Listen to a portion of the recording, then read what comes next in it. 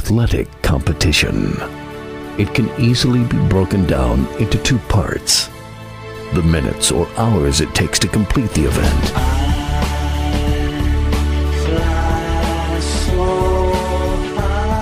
then weeks, months, and years of joy or heartbreak.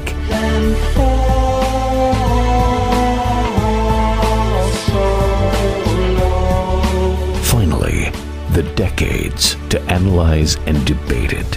From the press box to press row, Donald Ware will break it all down for you with an in-depth look at historically black college athletics, as well as the biggest news stories and newsmakers of the day. It's time to talk the talk with those who walk the walk. From the press box to press row, here's your host, Donald Ware. You've got it tuned in to the dopest show on radio. This is Box to Row. I am your host, Donald Ware. It is Super Bowl weekend, and I got to tell you, there was a time when Box to Row would do a live broadcast from Radio Row at the Super Bowl. As a matter of fact, we did it 2007, 2008, 2009, and of course, due to COVID, nobody's really doing live, but it's not as massive. Media Day, everything was really virtual, right? As opposed to the circus that is Media Day, more specifically at the Super Bowl. And we had a great time. Matter of fact, 2007 was in Miami. It was a historic Super Bowl. As a matter of fact, the Colts and the Bears, the first time two black head coaches met on the gridiron as it related to the Super Bowl. And so got a lot. As a matter of fact, the first time I ever had a chance to talk with Leslie Frazier, he was an assistant. He was the assistant head coach to Tony Dungy. So I had a chance to talk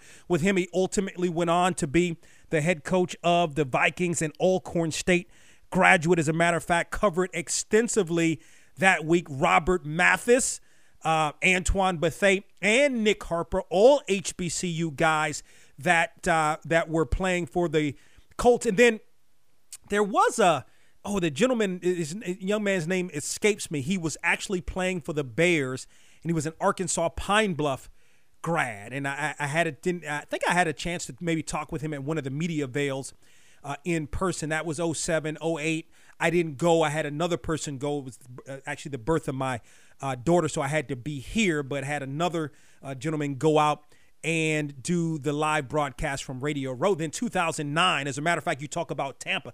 Big shots out to our affiliate in Tampa, WURK FM 96.3. Has been carrying the show for about, 6 or 7 years now. But we were in Tampa, not only on Radio Row. We had a great time. Matter of fact, had a chance to talk with gymnast Dominique Dawes, and as we were talking with her, Michael Irvin came in and for an impromptu, so it was like really cool. Of course, Jared Bell of USA Today, Bill Rhoden. I got the chance to talk with a lot of people, but not only that, got to cover the game itself, the Steelers and the Cardinals, and I'll never forget it. It was a great football game. It was way up in the nosebleed seats, but it was phenomenal. And then, of course, had access to the locker rooms and such after the game. Well, after that, for whatever reason, the National Football League started acting kind of funny, denying our credential requests, at first saying that you couldn't apply for a credential as a company. You had to apply under a radio station, which made no sense because the previous 3 years we applied under the company, DW Communications. You always hear me say, when the show ends, the show is presented by DW Communications. Well, we applied, that way, and we'd always done it that way. And then after talking with the league and trying to get some people to help, they, backtracked a little bit and said, well, you were supposed to be covering the Panthers. Of course, we're here in North Carolina, and since you didn't go and pick up it was just really a mess, to the point it bothered me for so many years that we didn't even really do anything with the Super Bowl for years here on Box to Row, because at the end of the day, why should we carry the National Football League's water? They have everybody else that they want to invite. And by the way, when some of those networks go and do radio. Really wouldn't even let us come to media day on Tuesday. And you remember the year that there was a celebration with respect to HBCU players that played in the National Football League, mostly the Hall of Famers, but then some other players as well. We weren't even credentialed to that. Again, to the point, didn't even cover it. Let others do it. And by the way, there are many other companies.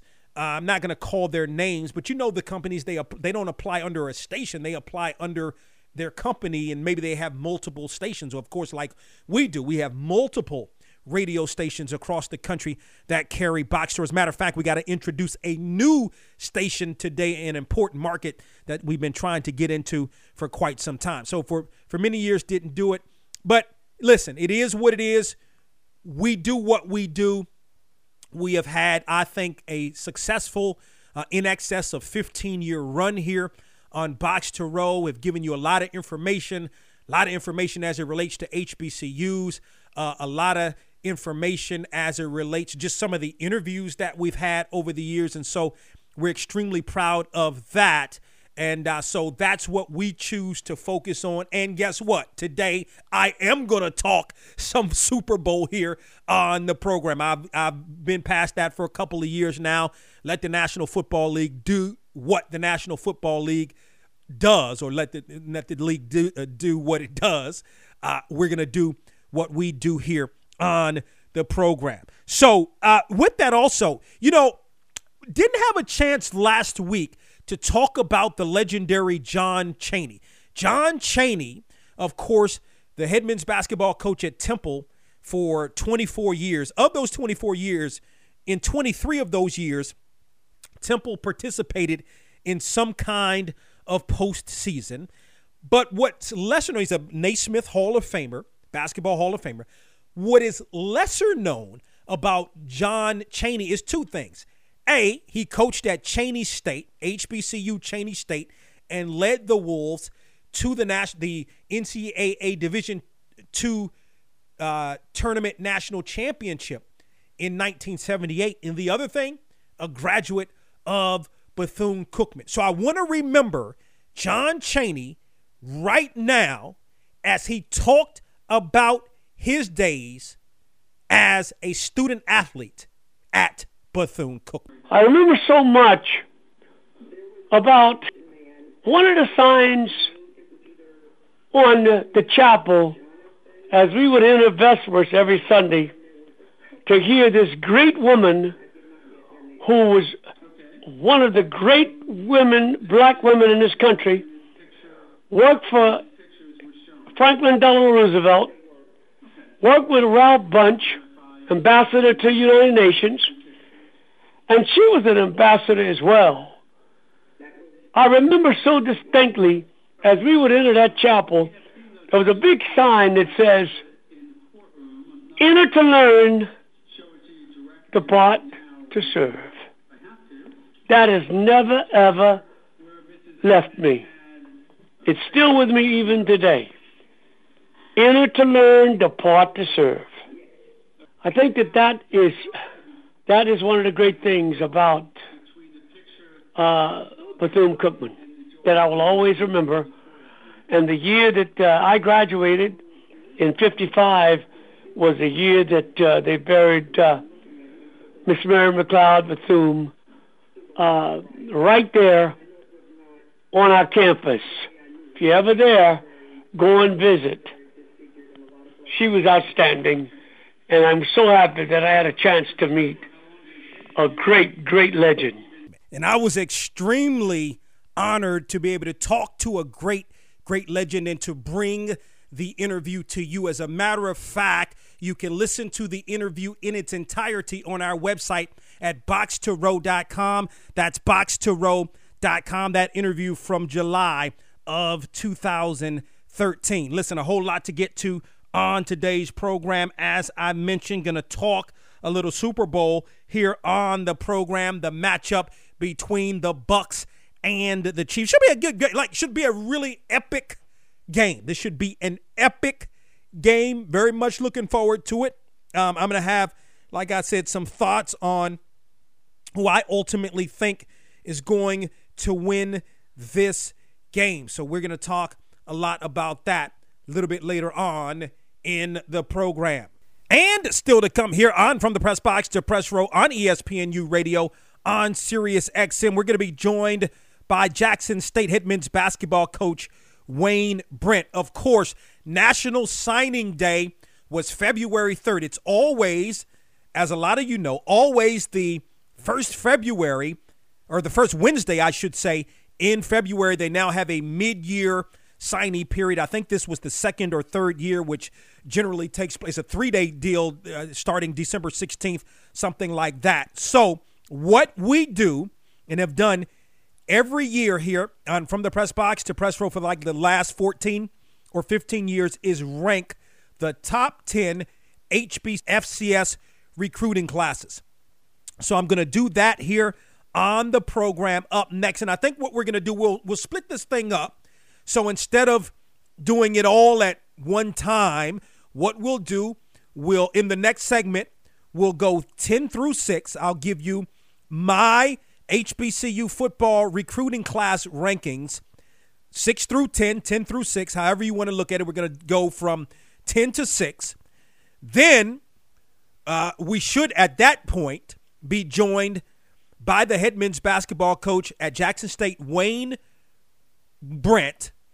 Then, after that, I'll give you 5 through 1 of my top 10 HBCU football recruiting classes. You've got it locked into From the Press Box to Press Row, and you've got us here on ESPNU Radio on Sirius XM. On the way, it's more of From the Press Box to Press Row with Donald Ware. Right here on ESPNU Radio on Sirius XM.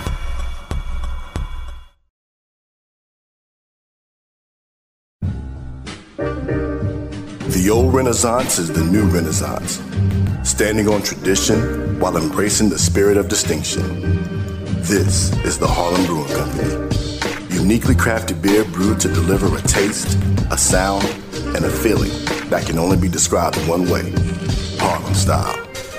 So come and take a trip on the A-Train with our Harlem Sugar Hill Golden Ale and our Harlem Renaissance Wit Beer, the neighborhood original.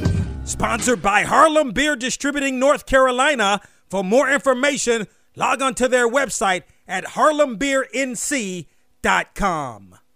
You hear the headlines. You know health insurance is a real mess right now. Premiums have skyrocketed, and in most cases, you're stuck with your plan until open enrollment. But there's a government rule that allows you to qualify for lower health insurance rates if your life has changed. That means if you've changed jobs, if you're having a child, if you're getting married, if you're getting divorced, even if you run a small business or you're self-employed, this law may qualify you to get lower health insurance rates. Call the Health Insurance Hotline today. Learn how this 10-minute call can help you get lower health insurance rates. This is a free service to help consumers learn the laws to help them qualify for lower health insurance rates. So call right now to learn more. 800-605-1679. 800-605-1679. 800-605-1679. That's 800-605-1679. Paid for by GoHealth. Now, back to From the Press Box to Press Row with Donald Ware on ESPNU Radio on Sirius XM. Donald Ware. Welcome back to From the Press Box to Press Row. It's time to talk some football recruiting, HBCU style. And if you want to join in on the conversation, you can do so via Twitter at Box2Row, BOXTOROW, on Facebook, BOX2ROW. I'm going to rank the top 10 recruiting classes. And right now, so what I'm going to tell you right now, I mean, it could change on next week when we post this to the Box2Row.com website. One of the reasons I hadn't seen Howard's class as of yet, I know that Southern was supposed to be adding more players to its class. Its mid-year class was at 3, and they were supposed to be adding some more players. But as of right now, as I'm talking to you, I have not seen those recruiting classes and some of the other ones. So I'm going to go with the information that I have right now. Let me tell you, this is the 14th or maybe the 14th year that we've ranked the recruiting classes here on the program. Only HBCU Division I programs is what we rank.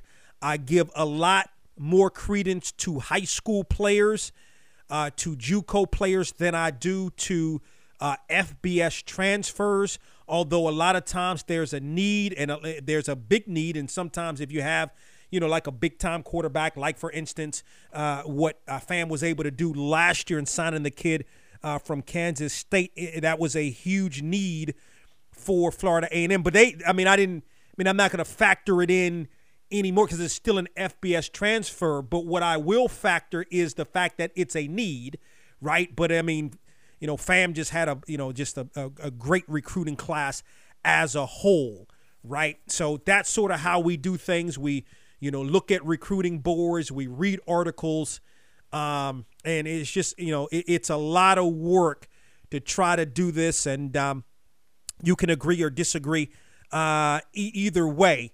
But let's this is how we're going to rock and roll with this thing. At number 10, I have Southern. Again, from what I've so let me back up. A lot of the classes are smaller this year. A lot of smaller classes. You don't have the big classes like we generally have. Obviously, COVID has thrown everything off whack because you still have 2020 classes, right, that those guys didn't even get to play in the spring. Some of them the fall of 2020. Some of them not even going to play in the spring of this year. So you're going to have a lot of guys, a lot of teams and programs that are not going to be able to sign a lot of guys and sign a lot of big guys. So you got to factor those things in. So Southern, again, to this point, 3 guys have signed. But, I like the junior college quarterback transfer in Kobe Dillon because if you listen to the HBCU Football Daily podcast, and we had Carlos Brown of the Carlos Brown Show who covers Southern, said Ladarius Skelton is not guaranteed to be the starting quarterback for Southern.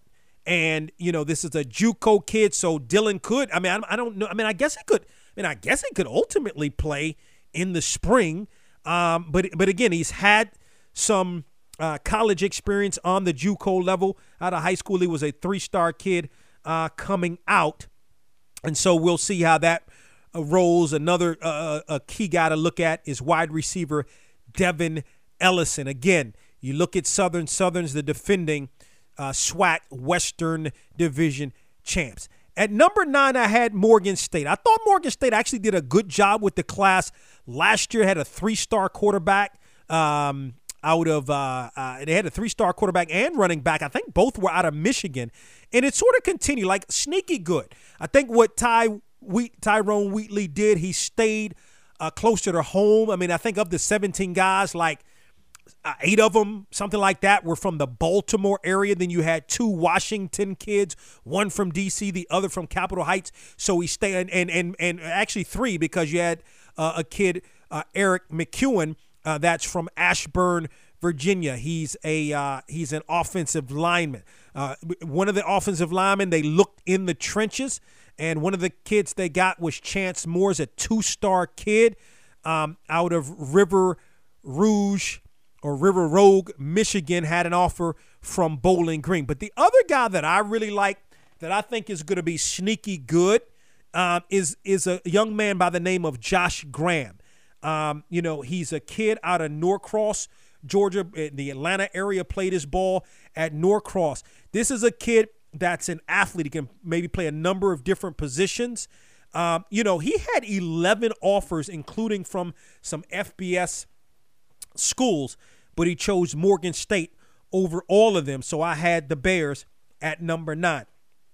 Number 8, Prairie View A&M, really got into the trenches with 3 offensive linemen, also signed a quarterback and a couple of wide receivers. One of the offensive linemen is Luis Chavaria. He's a kid out of Episcopal High School in Houston, 3-star kid, had offers from the likes of Houston and SMU, Syracuse, UNLV, and Vanderbilt. And that's one of the things that Eric Dooley wants to do. Again, listen to the HBCU Football Daily podcast. You'll hear him talk about it. He mentioned that as well. Then also a quarterback, signed a 3-star quarterback, which was big, in Jordan Moore. He's from Lufkin High School and became the program's all-time leading passer. So that's another big-time signing. And by the way, I mentioned offensive linemen. 3, signed 2 other offensive linemen. Angel Lopez from Brandeis in San Antonio, was a first-team all-district kid. And then, of course, they got Morgan State transfer Allen Jones, who has some college football experience. So I had Prairie View A&M at number 8. At number 7, I had Alabama A&M. Again, an extremely small class, but a couple of big-time signings. You look, and again, listen to the HBCU Football Daily Podcast on our website at box2row.com. Also, you can listen on Apple Podcasts as well as iHeartMedia.com. Big-time signing in quarterback C.J. Dixon. Now, you already got a big-time quarterback in Aqeel Glass, so you figure that maybe this Dixon kid, he was at one time an ESPN 4-star kid, played at Grayson High School in Loganville, Georgia. This year, in 19, he was a 4-star kid. This year, 2020, again, shortened season, a 3-star kid. Pro quarterback, great size, 6'6", 220 pounds. Those kind of quarterbacks, pro style that Connell Maynor likes, had offers from Alabama, Illinois, Arkansas, Baylor, Florida, Maryland, Ohio State, Georgia, and others. Signed with Alabama A&M. I think that's in part because of it's because of Connell Maynor. He's a great quarterback. Remember, Connell Maynor was a great quarterback in college at both Winston-Salem State and A&T. And then remember, won 4 championships as a quarterback in the Arena League. We got to remember that as well. He's coached some great quarterbacks. And Aqeel Glass is a top 20 National Football League prospect. So I'm sure C.J. Dixon's ears perked up and ultimately committed to Alabama A&M. Another quarterback he signed in Caden McMullen. He's from Living Word Christian High School in O'Fallon, Missouri. He's a 3-star quarterback, passed for close to 7,000 yards, 73 touchdowns, rushed for over 1,000 yards and 12 touchdowns in 3 years.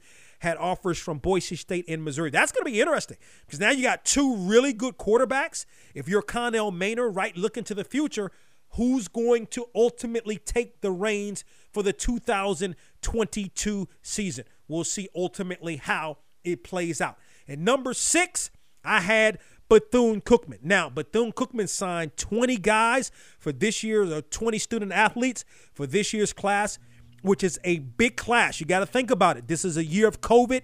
And I think, ultimately, I believe, they have a lot of the guys that they've convinced, okay, big-time players, we need you to stay right now. You've missed 20. You're going to miss spring of 21. We'll get back rocking and rolling in the SWAC in the fall of 2021. So you got to convince a lot of your big-time players to do that. But with that being said, there's going to ultimately be some guys that are going to say, listen, I can't miss 2020 football season because of COVID. I can't miss an opportunity to play in the spring also. So you're going to have some guys that ultimately leave the program, maybe some of their bigger guys, big-name guys from that 2019 season that still have eligibility left, ultimately are going to stay. But I think this is going to be a different Bethune-Cookman team. They got to get ready for the SWAC. Now, to me, if I looked at this MEAC 2019 to before, MEAC top to bottom better than the SWAC. 2021 comes around, you lose Florida A&M, Bethune, and A&T, and Bethune and Florida A&M, who Florida A&M, if you're coming into this season, not right now, but I would have said coming into the 2020 season, Florida A&M would have been in your number 1 team. Bethune and Florida A&M going to the SWAC, I think you got to say that the balance of power is going to belong. I mean, we'll see, right? But I mean, preseason, right? You would think at least, and with all the other teams already in the SWAC, I would venture to say that the SWAC was better from top to bottom coming into that 2021 season. Anyway, with Bethune, 11 of their players, of the 20 players, are from the state of Florida. One of the guys they went out and got, again, Division I transfer, is going to help the program right away. I mean, I don't give the credence as much because it's a Division I transfer opposed to helping right away. is this quarterback Patrick Shannon, if you remember that name, played at Arkansas Pine Bluff in 2019, where he had some success, threw for over 2,000 yards. Another transfer, Cleotis England. It's a transfer from Ohio. Again, you're talking about guys that are going to come in and help right away. Then you look at some of the JUCO guys, a linebacker, Kashawn Blackman's a transfer from Mississippi Delta Community College, played in 2019. He had 33 tackles, 10.5 for loss. Again, has some college football experience. Another JUCO kid, defensive tackle, Reginald Pearson, 6'1", 325, big kid, college experience, a 3-star JUCO kid who played at Georgia Military Academy. Another JUCO transfer, linebacker, Devin Ruffin Jr., from Iowa Western JUCO, was a former 3-star kid at Lutheran High School in St. Louis. So you get some of those guys that are JUCO transfers, that are FBS, FCS transfers that can come in and help you right away. Then you get a high school kid, Cameron Bells from Rickards in the Tallahassee, Florida, had a defensive back, had an offer from Southern Miss and South Alabama. You look at a cornerback in Malik Frank, also of Rickards, a 3-star kid, had several FBS offers. And you look at another corner from Sandalwood in Jacksonville, Florida, 3-star recruit in Robert Simmons, who had 18 FBS offers from the likes of Arkansas, NC State, Tennessee, Oregon, Liberty, chose ultimately Bethune-Cookman. I'm going to give you my top 5 after we talk with Jackson State head men's basketball coach Wayne Brent, and that's up next. Find us on Twitter and Instagram at Box to Row and on Facebook at From the Press Box to Press Row. And don't forget to tell your friends to check out all of the latest from Box to Row. Box to Row. Box to Row. Now, back to From the Press Box to Press Row with Donald Ware. Let's continue here on From the Press Box to Press Row. We're joined by a gentleman in his 8th season as the head men's basketball coach at Jackson State. The Tigers have won 4 straight games, and on Saturday going to take on Alcorn State as Wayne Brent, again, the head men's basketball coach at Jackson State, joins us here on From the Press Box to Press Row. It's been a while, Coach Brent. Welcome back to the program. Thanks for having me. It's good to have you. I want to get your thoughts on the season, sort of an up and down season from the perspective of you even being able to play games. You've only played 9 games to this point, but want to get your thoughts on the season as you're currently on a 4-game winning streak. With the COVID and everything going on, it's kind of tough. I know we've had several games that have been canceled. We've been getting ready to get ready for an opponent, and then all of a sudden you have to pause and you have to take a 10-day pause, and then the next time you get ready to play, you're playing a totally different opponent. So it's been tough, and you can tell in the kids' demeanor because they want to play, and once they figure out they're not going to play, then you can see the body language. The kids look like they're down. Especially when you got guys who know that maybe with the contact tracing, they know that they don't have COVID, but because of the contact tracing, they've been in the room with a kid, or they've been on the bus or playing with a kid or something like that, and then they got to sit out some games. Yeah, I mean, expand on that a little bit in terms of the frustration, because you start the season off, I mean, your first, 4 games or so, 3 or 4 games were postponed. You get on a little bit of a roll playing some games, and then you go from defeating Alabama State on January 4th, more games postponed, and then not playing another game for 19 days until January 23rd. How frustrating has that been? Ooh, and that's the tough part of it, because we went through a period from August to maybe October where we didn't have anybody test positive. So it was almost like the kids were thinking it was a joke, like, okay, we can't get it. And then right before the first game, we were getting ready to go to the Ole Miss tournament, maybe 2 or 3 days before the Ole Miss tournament. Then we got 3 or 4 guys that came up positive. And then from that point, it was every 2 or 3 weeks we were having somebody to come up positive. And then that was the frustrating part about it. Just you own for 10 days, you're off for 10 days, you're getting ready to play. We like our all-point game.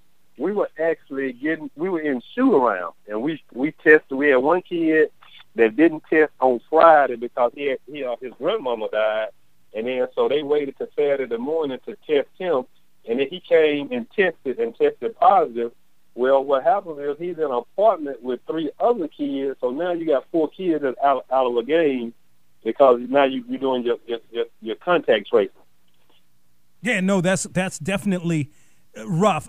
Okay, so let me take you back. January 4th, you get the victory over Alabama State 60-44. As I mentioned, you don't play a game until January 23rd in a victory over a solid Grambling team, 75-61.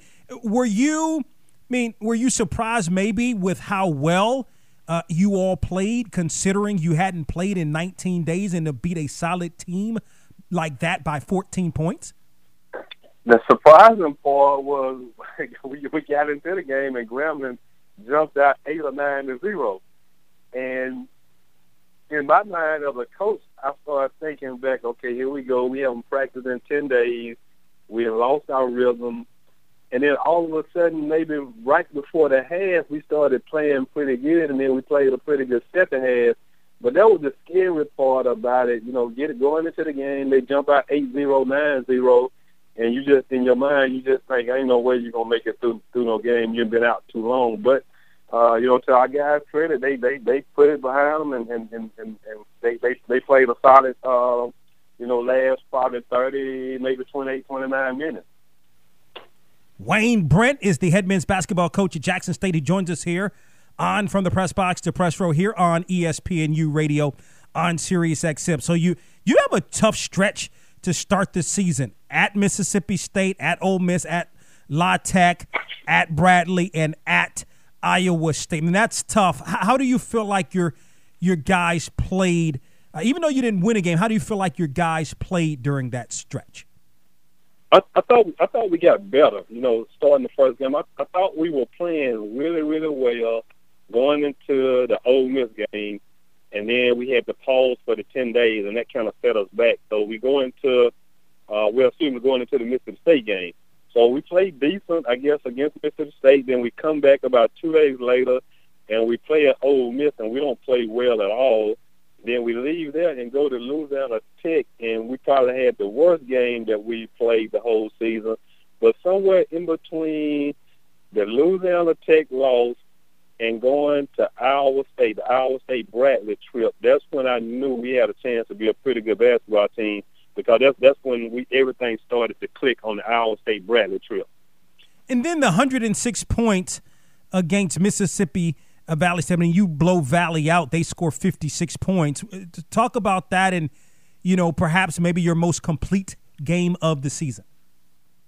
No, I think the Valley game was just a big motivating factor for us because it was a rival game. You're talking about a team that's an hour and 15, hour and 30 minutes apart. Most of our guys know their guys, and our guys just got up for the rivalry. And to be able to have everybody on the team play, I think maybe if 15 guys dressed out, maybe 14 scored in the game, and to be able to score 106 points and hold them to 56 was a good offensive and defensive effort, all-around effort. So I felt like, as a coach, from a coach's standpoint, I felt like we played one of our better games that night. Again, Wayne Brent is the head men's basketball coach at Jackson State, joins us here on the program. Tristan Jarrett's a box to row All-American, 20.3 points per game. He's one of the leading scorers in the country. Talk about how well he's playing for you so far this season. Well, Tristan has really played well. He was up and down in the guarantee games. He'd get 20, and he pretty much got 20 every night. But it was his shooting percentage in the guarantee games. He may have shot a good percentage against Mississippi State, then against Ole Miss. He didn't shoot a good percentage, but he was still getting his 18, 19 points. I think once we hit conference games, he's been shooting at a pretty good percentage and taking better shots, and he's been more consistent. He hadn't had a bad game in conference. In the 4 games, he has really played well and has really shot the ball extremely well in the 4 conference games. How are you pleased with the way your defense is playing? You're holding opponents to just 34% shooting from the field. You know what? I think right now we there's always room for improvement. I think after 4 games in the conference, and then that we played one game, and then it was maybe 10 days later we played another one, and then it was 14 days later we played another one. I think defensively we're fine. When we can score points like we scored the 106 and the 75 at Gremlin, we think we got a pretty good chance to win, because most nights, you know, we go into the game with a goal. And, you know, it depends on what the team is averaging. Like, we came into the Valley game, the goal was 55 points, even though they got 60. And then the Pine Bluff game, the goal was 60 points, and I think we held them to 55. So we go into every game with a number in mind that we try to hold the other team to. Yeah, no question. Has your team, obviously Deion Sanders is the head football coach there now, have you felt any residuals from that in terms of maybe players contacting you a little bit more, inquiring about Jackson State? You know what? It's a little bit easier when you call somebody. They give you a little different conversation. The first thing when you get on the phone, they're gonna ask about Deion and the football team, and it's really opened some eyes. It helped us with recruiting, just from the standpoint some kids that normally it was a little bit tougher to get on the phone. You can kind of get them on the phone, and I think it's really good with the parent, because most parents came up in that era where Deion played, with San Francisco or with the Cowboys or with the Atlanta Falcons. So most parents can identify with him, even though some of the kids still can identify with him. Yeah, but it's been a couple of pretty good. I mean, you're right. I mean, in terms of the parents, you're right. I mean, but back in the day, but a couple of pretty good players that came through Jackson State that some of the parents are going to remember, right? Yeah, you got quite a few Hall of Fame guys. Walter Payton and you got quite a few guys that have gone to Jackson State. And then back in the day, it was a little bit different where, certain guys were not allowed to go to the Power 5 or the white schools, and they kind of had to go to the Jackson State, the Gremlins. So we've had our share of Hall of Fame guys that have played football and have really had a rich tradition at Jackson State on the football side.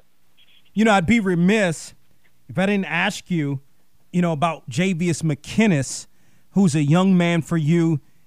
He's averaging a double-double so far, 13.4 points and 12.6 rebounds per game. Talk about his play. Jay is a kid that came to us at about 6'4", and he set out and he grew 3 inches, so now he's probably about 6'7". But he's a relentless rebounder and a super athletic kid with a great attitude. Going into the game, you can basically put those 13, 14 rebounds in the book. He's going to get them 2 or 3 block shots, and he's going to change another 2 or 3 every game. But the thing that where he has improved, he's shooting maybe about 70%, 75% from the free throw line, where in the past he shot 49 to 50%. So that has boosted his average, I guess, another 3 or 4 points. And then he's added some range. Normally last year he was basically a dunker under the goal, 2 feet and in. Now he's shooting a little short corner shot. He's shooting a little elbow shot. So he's added something to his game every year, because he's a kid that works on it. Another rivalry game on tomorrow. You're on the road taking on Alcorn State. First of all, is that because I know it was postponed from Thursday or from yesterday in this case. So will you ultimately play that game, at least as we stand right now? And what are your thoughts on Alcorn State, again, another rival? I'm not sure we'll reschedule that game. It's been postponed 3 different times. So for some reason we just can't get that game off. But the game for Saturday is still a game. We still have to go to them on Saturday. That's a big rival game, and you're talking about a bigger game than Valley, just because the kids on Alcorn team, we know them a little bit better than the kids on Valley team, and then Alcorn was at the top of the league. They were 3-1, and then they played Southern at home, but 2 of their main guys didn't play. So what we tried to do, we tried to stress to our guys that you can't look at that Southern game, the Southern score, because you had the point guard and you had the two guard that didn't play for whatever reason. I don't know if it was COVID or if they were injured, but they're a totally different team without those two guys. But they've been off maybe 9 or 10 days come Saturday, so I would expect those two guys to be back in the starting lineup. Wayne Brent, again, in his 8th season as the head men's basketball coach at Jackson State, joins us here on From the Press Box to Press Row here on ESPNU Radio on Sirius XM. The Tigers have won 4 straight, 4-1 in conference play. A big game on Saturday in Lorman, Mississippi, taking on Alcorn State. Coach Brent, great to catch up with you again. Continued success to you and the Tigers. Okay, appreciate you having me. You got it, Coach Brent. Wayne Brent, the head men's basketball coach at Jackson State, joining us here on the program. Up next, we go back to the HBCU football recruiting rankings, and I give you my top 5. Box2Row.com is your source for conversations with and content on some of the biggest names in sports, HBCU sports, and entertainment. Box2Row.com.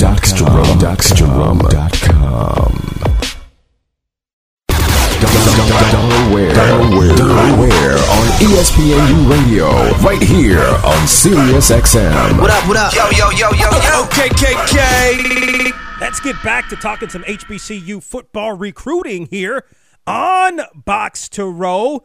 Of course, had a chance to looking right now at the top 10 HBCU recruiting classes. We already looked at 10 through 6, and 5 through 1 were a little bit less difficult to pick. As I mentioned, I think because of COVID this year, you didn't have a lot of big signing classes, so you didn't have a lot of the huge, you generally, like Florida A&M last year had 6 or 7 3-star kids. They had a great transfer quarterback that came from Kansas State, so you didn't have as much of that this year, but you still had some classes that had 17 or 20 kids, and you'll see here that a couple of those classes that had bigger classes were the ones that were ranked in the top 5 because they had a lot of kids that had stars by their names. And again, it's not all about the stars, but that's a lot of it is. And again, less credence given to transfers opposed to high school players and then JUCO transfers as well. I mean, you can go through the portal, right? The NCAA portal, get guys and boost your recruiting class. I don't look at it. I don't do it that way. And I think even less credence is given to guys that have the stars by their name, high school wise, if they've played a couple of years of particularly major college football, or even on the Division I level, whether it's FBS or FCS, has seen some significant playing time, then you're already a collegian. So what you did in high school really means a lot less. So at number 5, I had Tennessee State had a good class. Tennessee State signed, I'm trying to think off the top of my head, maybe like close to 20 players, something like that. But had another solid class. Tennessee State finished last year at number 2.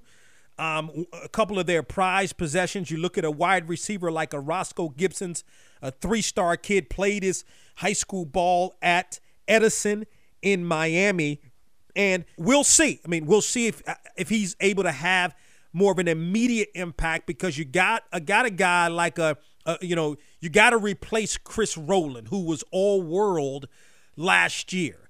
But you have some guys, again, that have already played college football, so they're more familiar with, obviously, college and what Rod Reed and his coaching staff is looking for. So if not this year, I mean, Roscoe Gibson is a guy that is going to have some opportunity to get some burn definitely in the future. He had offers from programs like Coastal and Syracuse. You look at the Tigers signing another quarterback, and if you've listened to our HBCU Football Daily podcast, Rod Reed mentioned he's got like a couple of quarterbacks right now vying for that starting spot. You look at quarterback Tucker Pope out of Walker Valley High School in Tennessee, was ranked the 34th best quarterback in Tennessee. So that should make, going into the 21 season at least make the quarterback competition a little bit better. You talk about offensive lines. Tennessee State has one of the better offensive line coaches and produces National Football League offensive linemen, not only in HBCUs, but really specifically FCS and then college football as a whole. They go out and get a transfer from Vanderbilt, Sean McMoore, who played in 18 games at Vanderbilt over 3 years. So you can see that experience, and that should be a guy that can come in and help Tennessee State right away. I mentioned one quarterback.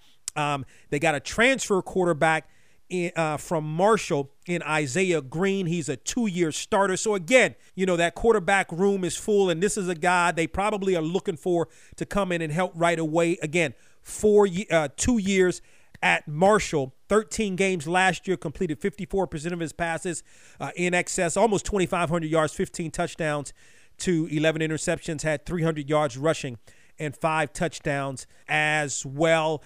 Rod Reed got on the defensive end. Brenyon Scott's a JUCO transfer from Coffiesville Community College. Again, had some college football experience, maybe someone that can complement Nick Harper Jr., who's a box to row preseason All-American, a defensive tackle in Sincere Littles from Riverview High School in Riverview, Sarasota. High school 2-star guy, had some offers: Army, Coastal Carolina, Kansas, Louisville Naval, and USF. So, he's got some guys. Again, an offensive lineman, another one, Gerard Russell from Riverdale High School in Murfreesboro. So he stayed home a little bit and did a good job. And number 4, I had Grambling. And I think Grambling did a really good job. Like Grambling, I mentioned Tennessee State, maybe 20. Matter of fact, Tennessee State, they signed one more guy. They had signed 19 in the mid-year in December, and then signed the one more guy on Wednesday, on signing day. Grambling didn't have a lot of guys, but they made the most of the guys that they signed, okay? How about on defense? A kid, Jaden Hardy. He's from Islands High School in Savannah. 3-star recruit, had offers from Baylor, Boston College, Auburn, Tennessee, and many others. I really was impressed with the quarterback. So Hick Bottom's going to be the guy, right? If you listen to the HBCU Football Daily Podcast, Broderick Fobbs talked about Hick Bottom, and his experience. But you got a guy coming in, Noah Biden. He's a 3-star kid out of Christ the King in New York City. Had offers from Arizona State and Cincinnati, Georgia Tech, Oregon, Tennessee, Virginia Tech, and could take the reins moving forward in the future. You talk about shoring up that offensive line. A kid, Rod Greens, the 3-star recruit from Springfield High School in Ohio. You look at another offensive lineman, a transfer from Monroe Community College in Colin Gordon Green. Again, has already had some football playing experience, right? Then you look at the defense, and they get a defensive back who I think is a big signing, in 3-star recruit from Klein Collins High School in Spring, Texas. Donald Lee III had 14 offers and chose Grambling over Houston, SMU, and Washington State, to name a few. So 3 and 2 were tough. 3, I had Florida A&M. You look at Willie Simmons. He signs 20 guys. He's got a bunch of 3-star kids. Remember, we had them number 1 last year. He's got a tight end, Kareem Grant from St. Petersburg. He's a 3-star kid. Had some offers from some of the, MAC schools, Kent State, Marshall, Bowling Green, even FIU. He's got a cornerback in Winsome Fraser, who I'm very excited about, a 3-star kid from Miami of Northwestern. 11 offers. Chose Florida A&M over Maryland, Illinois, Iowa State, Nebraska, Pitt, and UCF. He gets a transfer kid in defensive end in Stephon Atkinson. He transferred in from Western Kentucky. Only played in one game, but again, maybe has that some of that experience on the FBS level. Was a 3-star recruit in 2019 when he was in high school. Defensive back in Kendall Bowler is a transfer from Mercer, redshirted, was a former 2-star recruit. He's got some guys. He shored up that offensive line. He went out and also got some transfer guys, Jordan White, Jay Williams, who played at Florida State. He's got a couple of other 3-star kids. So really, and they're not playing football in the spring. Going into 2021, it's going to have high-octane offense, a plethora of receivers, a big-time quarterback, and now shoring up that offensive line. He signed like 4 or 5 offensive linemen in this class. North Carolina A&T at number 1. They had 6 3-star recruits and a 2-star kid and a few key transfers, 17 recruits in all. You look at a guy like a Terrell Spicer from Northside High in Jacksonville, 3-star kid, great size to play corner at 6'3".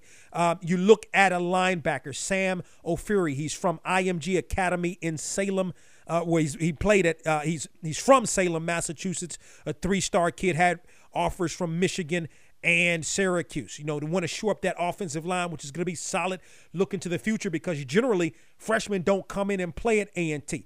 Jonathan Cameron. He's from Vance in Charlotte, 3-star kid, had a couple of offers. One of the guys I like, and anytime you can sign a 3-star running back, you're doing something really good, Charlie Dixon from Callaway High School, 3-star kid, had 10 offers, Tennessee, Mississippi State, Cincinnati, Louisville, to name a few. Now, this is a guy who goes 6'2", 230, great size as a running back. They have him listed as a running back, but he's also a guy that can play linebacker. By the way, helped lead Callaway to the state championship. That's just a couple of guys that they have, a couple of more 3-star kids, but I'm running out of time. Number 1 in the class, you got to give it to Jackson State. But I'm going to tell you what, there's not a lot to me in this recruiting class the way that we do, or the way that I like to rank these recruiting classes between a Jackson State and an A&T and Florida A&M. Jackson State had a lot of transfers. And again, I mean, that's fine, but I mean, you know, I'm looking for those high school kids, those JUCO kids. And by the way, what really elevated Jackson State's class, anytime you can have a 4-star quarterback, you're doing something really, really big. And not only did they get a 4-star quarterback in Deion Sanders' son, who's coming to play for his father, Shador, number 12 ranked quarterback in the country, number 8 in Texas, had over 12,000 yards, almost 12,500 yards passing in his career. But they also signed the number 1 JUCO kid, a 4-star JUCO kid, DeJohn Warren, number 1 JUCO player in the country, turned down Georgia, Alabama, and Auburn to come to Jackson State. They had a bunch of 3-star kids, high school kids that came in. But I must say this, one of the things that was out there was that Jackson State was the first HBCU to sign a 4-star player right out of high school. That's not true. Tennessee State signed Travis Ward, the running back, who ended up getting a tryout, I think, in the league. He ultimately got shot and killed, as a matter of fact. I think it was in October. But Travis Ward was a 4-star kid coming out of Dillard in Florida. That was a 4-star kid signed right away with Tennessee State and had a good career. So I want to put that out there that that's not true. The first 4-star kid, at least I've been doing this 14 years, maybe before 2005, there may have been another 4-star kid. The 4-star kid I remember, Travis Ward, coming out of Tennessee State.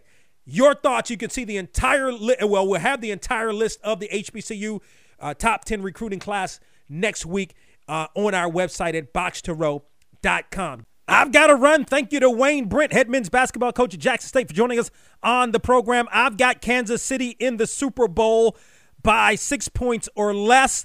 I think Tampa has more talent, particularly offensively, but what Kansas City has is a special player in Patrick Mahomes, and I think Kansas City wins the Super Bowl. And always remember to support those that support you. From the Press Box to Press Row is presented by DW Communications.